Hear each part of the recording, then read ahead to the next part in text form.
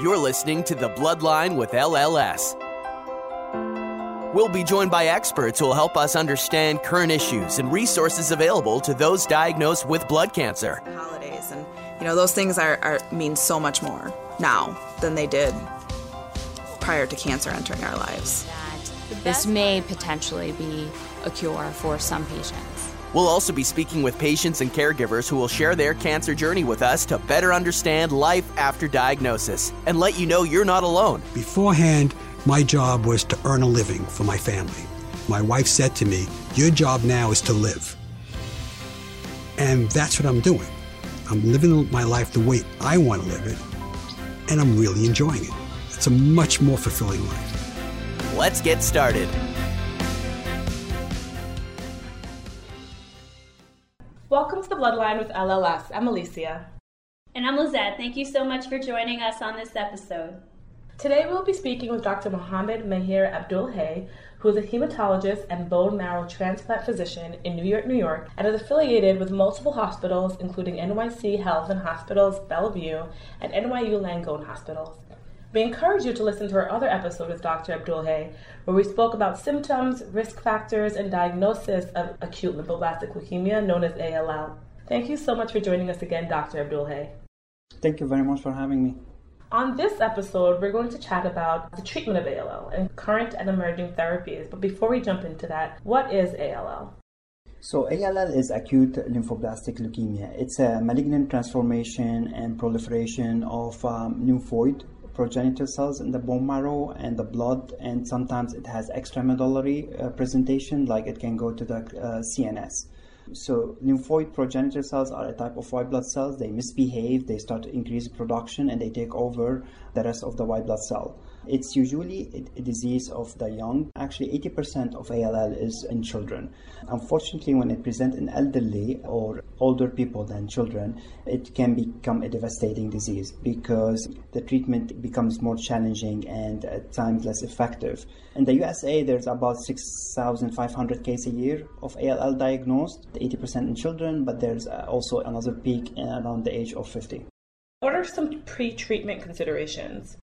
All this chemotherapy most of the time lead for infertility. So what happens is early on, if someone is in a childbearing age, we need to have a discussion, either for sperm donation or even for egg preservation, if we do have the time to do that. Unfortunately, a lot of times they are in a very aggressive form. We do not have the luxury to wait, but if we do, yes, and that's actually the first discussion we have with patients before we start treatment. That's so great to hear because, last week Lizette and I, we were actually filming a young adult video, and the young adults, they were diagnosed with acute lymphoblastic leukemia. And we were talking to them, and many of them said that, when they started treatment, either the issue of fertility never came up with the doctor, or the doctor just said, from the beginning, you will never be able to have children. And thank God that ended up not being the case. But how important is it for the patient to ask these questions? It is very important. They should do that in any type of cancer when they're getting chemotherapy. They should ask about that. We bring it up the first visit, actually, the first time we diagnose them. And we have ways, as I said, in male it's easier because sperm donation, we can do that in the hospital. We can actually arrange for them in clinic, all of that. But when it becomes for female, it becomes harder because then egg preservation, all of that. But however, there's a lot of time we try to not doing like egg preservation, like doing some treatment to try to decrease the toxicity on the ovaries, like giving them some growth factor inhibitors, trying to shut down their period, their cycles, all of this. And we do that routinely. So on the moment of their diagnosis, this is a discussion we have with them. And we do tell them that even with all these modalities that we're going to do, there's still a chance, unfortunately, of them being infertile. I'm glad that you bring it up, though, because a lot of times you don't know what to ask. You don't know to ask about fertility. You can't ask what you don't know. So it's very important what you're doing, which is bringing it up. A cancer patient should understand that life doesn't stop there. They should continue their life as they have planned to. And they should bring up the things they have in mind, their plans, their future, all of this. So they should not just life stop there and just start to get over the disease. They should plan ahead. And I think when they do plan ahead, it gives them a peace of mind as well. Sure, it gives you, some of that control that you lose when you hear that you have a cancer diagnosis. Like you said, you feel like there is no more. And it's so refreshing for you to tell everyone as a specialist that there is life after diagnosis. That's very important. That's true. When we do get a consent for them to get chemotherapy, in the consent of the chemotherapy, we do actually mention every side effect, including infertility. So they are notified from the beginning, and it's very important they know what to expect from side effects, not just for their own health benefit, but also to plan the next step in their life, and also because there's a trust. If I tell a patient, oh, you're going to get chemo, nothing going to happen for you, and then something happened, and the trust is gone, and once the trust is gone, it's never restored. That's so true. You mentioned chemotherapy, of course, as treatment. What are other treatments for ALL? So the key is really the age. So if someone is young, meaning they are like, say, young adolescents up to the age of 39, they're going to get a pediatric-inspired regimen. And usually this pediatric-inspired regimen consists of induction, followed by consolidation, intensification, maintenance, and then if they need to go for transplant. That induction usually and consolidation involve a drug called peg-asparginase. That drug, the elderly cannot tolerate. So if someone above the age of 60, I never really use it. So then another combination comes in if someone above the age of 40 and not in great shape, or above the age of 60, then they get another induction regimens. However, in this era, we have more what we call targeted therapy. So two of the targeted therapies that have been approved for ALL, they are not approved really for first line. They are more for refractory relapse or second line, or if people have what we call minimal residual disease. So the most important aspect in treating ALL is to make sure they do not have minimal residual disease. What minimal residual disease means? It's that when they have induction, after induction they get a bone marrow aspirate. If they have down 10 to the power minus 4 left over, this means that they have minimal residual disease. If this minimal residual disease is left on, it's gonna come back, because this is what resistance for your treatment. So you left like some troops, they're gonna gather themselves and they're gonna grow and grow and grow, and then they're gonna come back, and they usually come back with vengeance, because this is the resistance for chemotherapy. So if someone have a minimal residual disease, or they have still disease after chemotherapy, because the first line of treatment in most cases is chemotherapy, then they got targeted therapy. And targeted therapy that have been approved for ALL, there are two, and they are actually very cool. The way they work is this. One of them is called blinatumomab. It actually gathered your own immunity to go and fight the leukemic cells. So what it does, it's a bispecific molecule. It takes your T cells, which is CD3 positive, and attach them to B cells, which are CD19 positive. And basically your own T cells go after your B cells and destroy them. So this is a very cool way to destroy your own leukemia, because think about it. Your immunity system should have seen that these cells are not normal, and they should have gone after them to destroy them. But somehow these cancer cells are clever. They found a way to protect themselves so the immune system cannot see them. So when you introduced bispecific therapy, CD3 attached to CD19, they go and your T cells destroy your B cells. This is used as a second line or refractory relapse, or people that haven't gone into remission after chemotherapy and still have some minimal residual disease. And it's very effective. It's even superior to second line chemotherapy. And then another drug is called inotuzumab, which is a monoclonal antibody that targets CD22. So because these B cells in ALL, they express CD22. So there's a monoclonal antibody now that goes after it and destroys it. And the toxicity is limited because, it's an antibody. It's not like a chemotherapy that destroys everything, including good and bad cells. This is a targeted therapy. They have a downside, each one of them. They have some other complications than chemotherapy or side effects, but they are sounding as the future. Being a targeted therapy, would it have less side effects than a chemotherapy regimen? Definitely. However, because when you boost the immunity can get hyper. And what happened was the blinatumomab, the one that takes the CD3 to fight the CD19, you can end up having what we call cytokine release syndrome, meaning there's so much hyperimmunity. You can get fevers with it, you can get low blood pressure, all of this. It's fixable with steroids, and it doesn't happen always. The other medication, the targeted therapy, the inotuzumab, it has one side effect on long term, initially. So if people get inotuzumab and then they end up going for transplant, they have about 11% chance of developing a disease called veno-occlusive disease, which is really a complication of post-transplant because they got this targeted therapy. And veno-occlusive disease can be deadly. So unfortunately, they don't come without a price. The cytokine release syndrome in one of them is usually very well managed. The veno-occlusive disease is 11% risk, but again, some cases it is also manageable.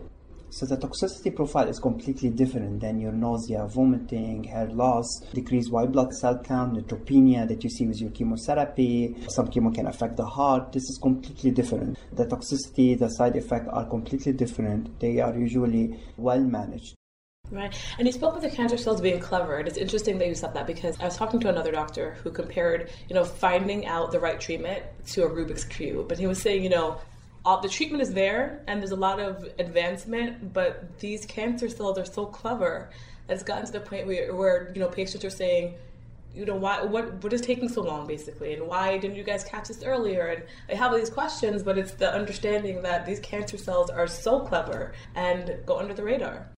That's true. Because if you take a look at, say, adult ALL, unfortunately, with chemotherapy, induction chemotherapy, you have a response rate sometimes around only 50%. So why the other 50% not responding? And this is because you are attacking these cancer cells and destroying them with chemotherapy. But there's some of them, they have found a mechanism, a way to make this treatment ineffective. So they are still there, they're not dying. And what happened is they start grouping themselves and they start growing and then they take over. And this is why multimodality treatment is sometimes the key. When you start adding, mixing, say, monoclonal antibody, targeted therapy with chemotherapy, you're like attacking the disease from multiple aspects. And that's why you have a better success. So in this era, there's a lot of clinical trials testing monoclonal antibodies, they're testing the BiTE as a first line, especially in elderly, as a combination between each other or actually as a combination with chemotherapy. And the data we have so far and the results are actually very, very promising. It's even better what we have as of now just by chemotherapy. So you just need to attack from multiple places. Right. And I'm happy that you mentioned clinical trials because that's also something that LLS, we strive to educate our patients and our caregivers on, is that a lot of people hear that word, and I think the ideology behind it may be shifting. I'm not sure entirely, but I know that when I first started here at LLS, there was always the conversation of patients hearing that word and thinking guinea pig or sugar pill. And clinical trials, they advance science, and they're what are able to present the next standard treatment because of those who participated in that. So for those listening, what's new in acute lymphoblastic leukemia research? So there's a lot actually going on in ALL. Unfortunately, most of what's going on in ALL is in B-ALL more than T-ALL. The majority of the ALL is B-ALL. So I mentioned in the first episode that there's what we call Philadelphia-like. And Philadelphia-like is completely different than Philadelphia chromosome-positive patient with ALL. So in ALL patient, Philadelphia chromosome, they get a second-generation tyrosine kinase inhibitor like lisatinib, and they have a very good outcome. So what are the Philadelphia-like? And this is what's going on in clinical trials, and we're seeing actually respond, but that's not the standard of care. But this is because people participate in clinical trial, and we found that people that have Philadelphia-like, the CRFL2, if you add a drug which is actually up there approved, which is a JAK inhibitor called ruxolitinib, if you add it, you can target that pathway that is the Philadelphia-like, and you have a better outcome. And then the other Philadelphia-like, which is a CDK2A, and if you add dasatinib, which is the TKI inhibitor we used in CML, another type of leukemia, chronic leukemia, you can actually attack it and you have a better outcome. So this is what's going on in clinical trial in Philadelphia-like.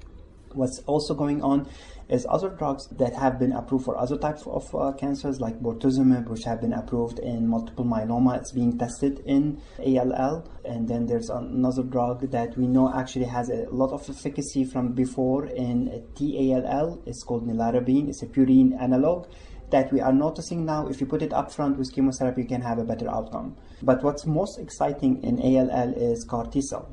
And CAR, it doesn't mean that the car you drive, it's actually different. It's a chimeric antigen receptor T cells.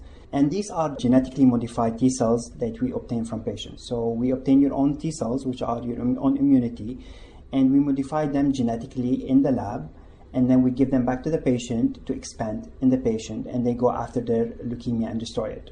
So how we do that? So we collect the T cells by apheresis machine. They sit on a machine, they collect the T cells, and then we take the T cells for the lab. And what we do in the lab with a retrovirus, we infect these T cells to express on their surface a modality that can identify leukemic cells and go after them and destroy them. In the case of ALL, they express CD19 receptors. So now when we put back these T cells in the human, in the patient with ALL, they're going to go and see every cell that expresses CD19. They're going to go after it and destroy it. And to make sure that only these T cells are present in the patient, we do what we call lymphodepletion before we do that. So what we do is we give them chemotherapy made of 2 drugs, fludarabine and cytoxin, that destroy all your T cells.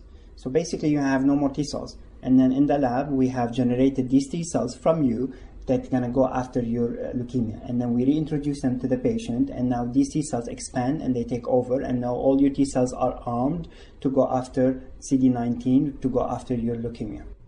And what are some side effects of CAR T cell therapy? So 2 things that we worry about in CAR T cell. Cytokine release syndrome, which is much more real than the bite that I mentioned and much more higher grade. There's about 5 grades in cytokine release syndrome, grade 4, which is sometimes can go up to 20% of these cases. People can end up being on a respirator because the cytokine release syndrome is so severe. They can have hypotension, they can have continuous fevers. There's a medication that blocks the cytokine release syndrome. It's called tocilizumab. It's an interleukin-6 inhibitor that we try to give them to patients when they start having fevers and low blood pressure. And a lot of time we can also use steroids that can actually get rid of the cytokine release syndrome. So that's one of the aspects that we worry about in CAR T cells, the cytokine release syndrome. The other is CRESS, which is basically cytokine release encephalopathy. It can cause encephalopathy, it can cause neurotoxicity. Again, steroids usually is very effective in that aspect, but we need to monitor the patient. Actually, they get to be asked a set of questions called CAR-TOX. This is CAR-TOX sent for CAR T cell toxicity. And that question is made of 10 points. Every day we ask them to see if they're having any toxicity. One of the questions actually would be to write a sentence for us, what's the date today, what's the name of the president, and a lot of times that question, when what's the name of the president, some of the patient will not answer for us. They do this on purpose, and they start being worried if they are CAR-TOX, they are in toxicity, or it is because some political statement they're trying to make it. So actually, I think we are going to change this question. Instead of what the name of the president, maybe what the name of someone more someone famous other than the president. So, but that's really. So well, it's they get, good that people have a sense of humor. Yes, actually, I have a patient every day. He kept not answering this question, and I was like, okay, I'm worried, and he refused to answer the question. So I changed it for him. I started asking him what's my name instead of there you go. Something less controversial. Correct. So these are the 2 main things that we worry about: the cytokine release syndrome and the encephalopathy, the neurotoxicity. And how easy is it, I guess, for an ALL patient to obtain CAR T cell therapy? Do they have to be on a clinical trial to access it? So unfortunately, as of now, the CAR T cell that is approved for ALL is limited to age of 25. So if you are above the age of 25, you cannot get the commercial CAR T cell. So above the age of 25, they go on a clinical trial. Okay, that's good to know. Yes, it's very expensive, and so far the FDA haven't approved it till the age of 25. I have no doubt in my mind that it has a role in the future, and it's going to be for people above the age of 25. That was going to be my next question. I was going to say, where do you see CAR T cell therapy going in the future? I think it's going to have a big role for patients in refractory relapse setting. It could be a cure. And the problem with CAR T cell, you can lose the construct. With time, you can get back your other T cells, the T cells that you have that doesn't have the armor, and basically the leukemia can come back. So in my mind, CAR T cell have a very big role, and the big role is going to be in the future, possibly, is that it's going to be used in the cases where you have refractory relapse disease. The chemotherapy is not going to work. This monoclonal antibodies, this spike's not going to work. So this is where CAR T cell is going to come in, going to put the patient into remission, to have a very high chance of putting them into remission, and then they can go for transplant to make sure that the disease stay there and they don't relapse afterwards. Yeah, that's what I was going to ask you, because you do have the expertise in transplant, because some people are looking to CAR T for cure, and some people are really looking for CAR T as a bridge to transplant. True. At this moment, I still believe that it's going to be more of a bridge for transplant than cure, unless we have a better construct. I mean, we are in the fourth generation of CAR T cells. They have manipulated them. They have done even better constructs. As of now, I don't believe that it's going to be cured for most patients. It's going to be as a bridge for transplant. And the good part is that you can monitor it. So you can monitor the construct. So when you start losing the construct, that doesn't mean you are already relapsed. That means you're going to relapse. So this is a time, you can get ready to go for a transplant. You're still in remission, but you just, you're starting to lose a construct. You're starting to see some B cells that you should not. Then this is the time you start working on your transplant before you relapse. And we've mentioned cure. And I just want to be clear to our listeners that there are several types of leukemia. And there's chronic types and there's acute types. And usually, doctor, for the acute types of leukemia, isn't the goal cure, whereas the chronic types is more to manage the disease? Correct. So in acute, is in acute myeloid leukemia or acute lymphoid leukemia, the ALL or AML, you are not going to accept anything less than a cure. There's no here what we call partial response. No, you are either going to aim for a cure or the patient, the disease can take over. It's different than your chronic. And when you're treating someone with ALL, you really should tell the patient and the patient aware of this and the physician aware of this, that we are not going to accept anything less than a cure, because really, if you have minimal residual disease, even 0.8%, this means that this 0.08% is going to come back. This is not cure. So, you want to cure, you want zero, you want to complete remission, you want to make sure that disease doesn't come back. Thank you for clarifying that. Sure, my pleasure. And you mentioned that for adults, it's a harder disease to treat, whereas we do know that for children with ALL, there is pretty good prognosis at this point. Why is that? That's true.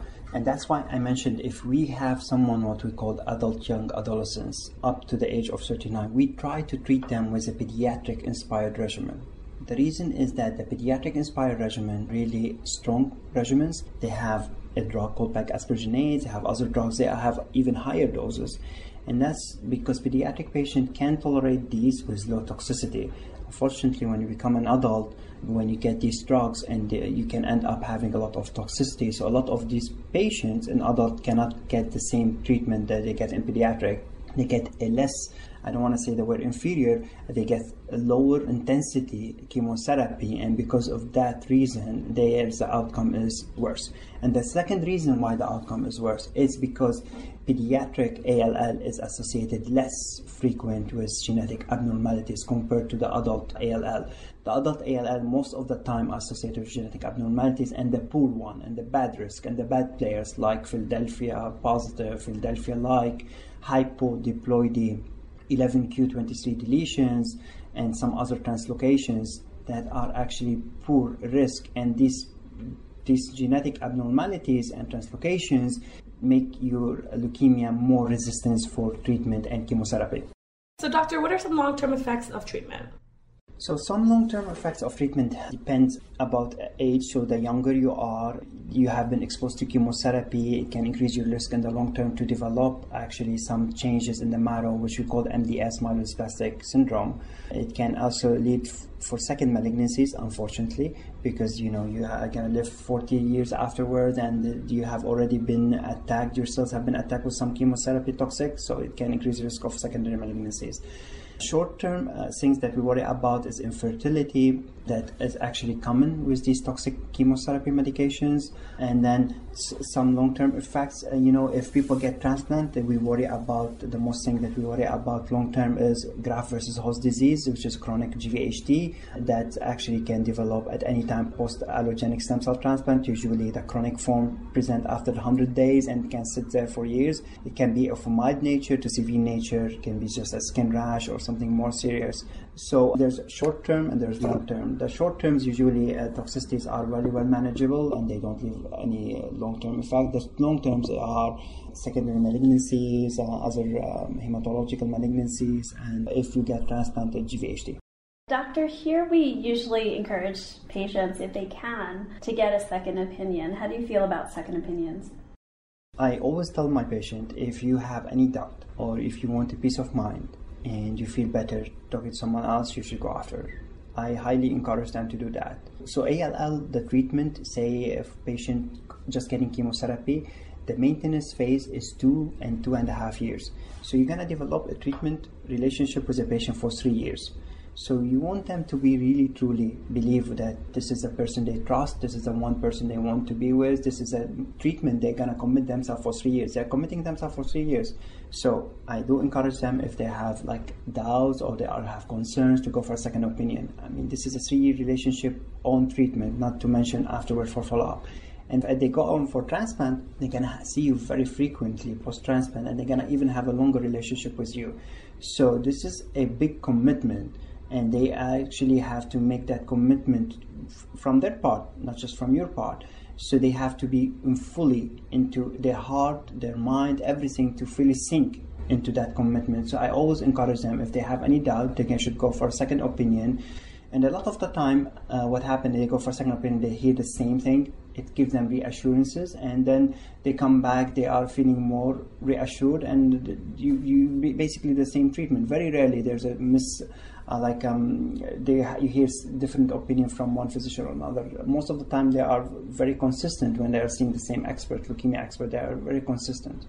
And they're not hurting your feelings. Because a lot of patients that are more elderly seem to say that, they don't want to get a second opinion because they don't want to hurt your feelings.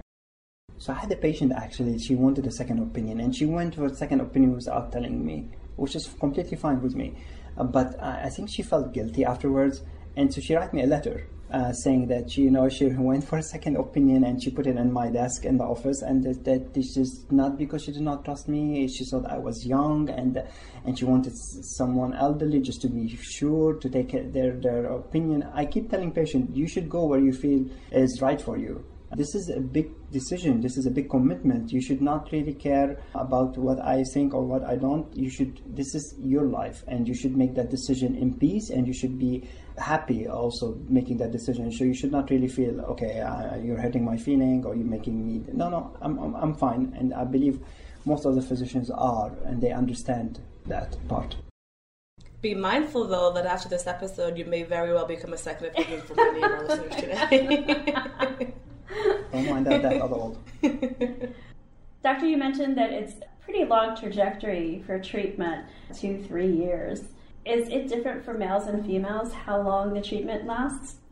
No, it doesn't. It just differs if you are going for transplant or not. So if you're not going for transplant after all this induction, consultation, intensification, you're going to be on maintenance for, most of the maintenance would be pills. One you take a day, one you take once a week, and then injections, which is most of the time vincristine, you come every 2 to 3 months. But it doesn't differ between male and female. What differs is you're going for transplant or not. Because if you do going for transplant, there's no role for maintenance. Once you are into remission, after a few consultation, and you have a donor, you proceed with a transplant.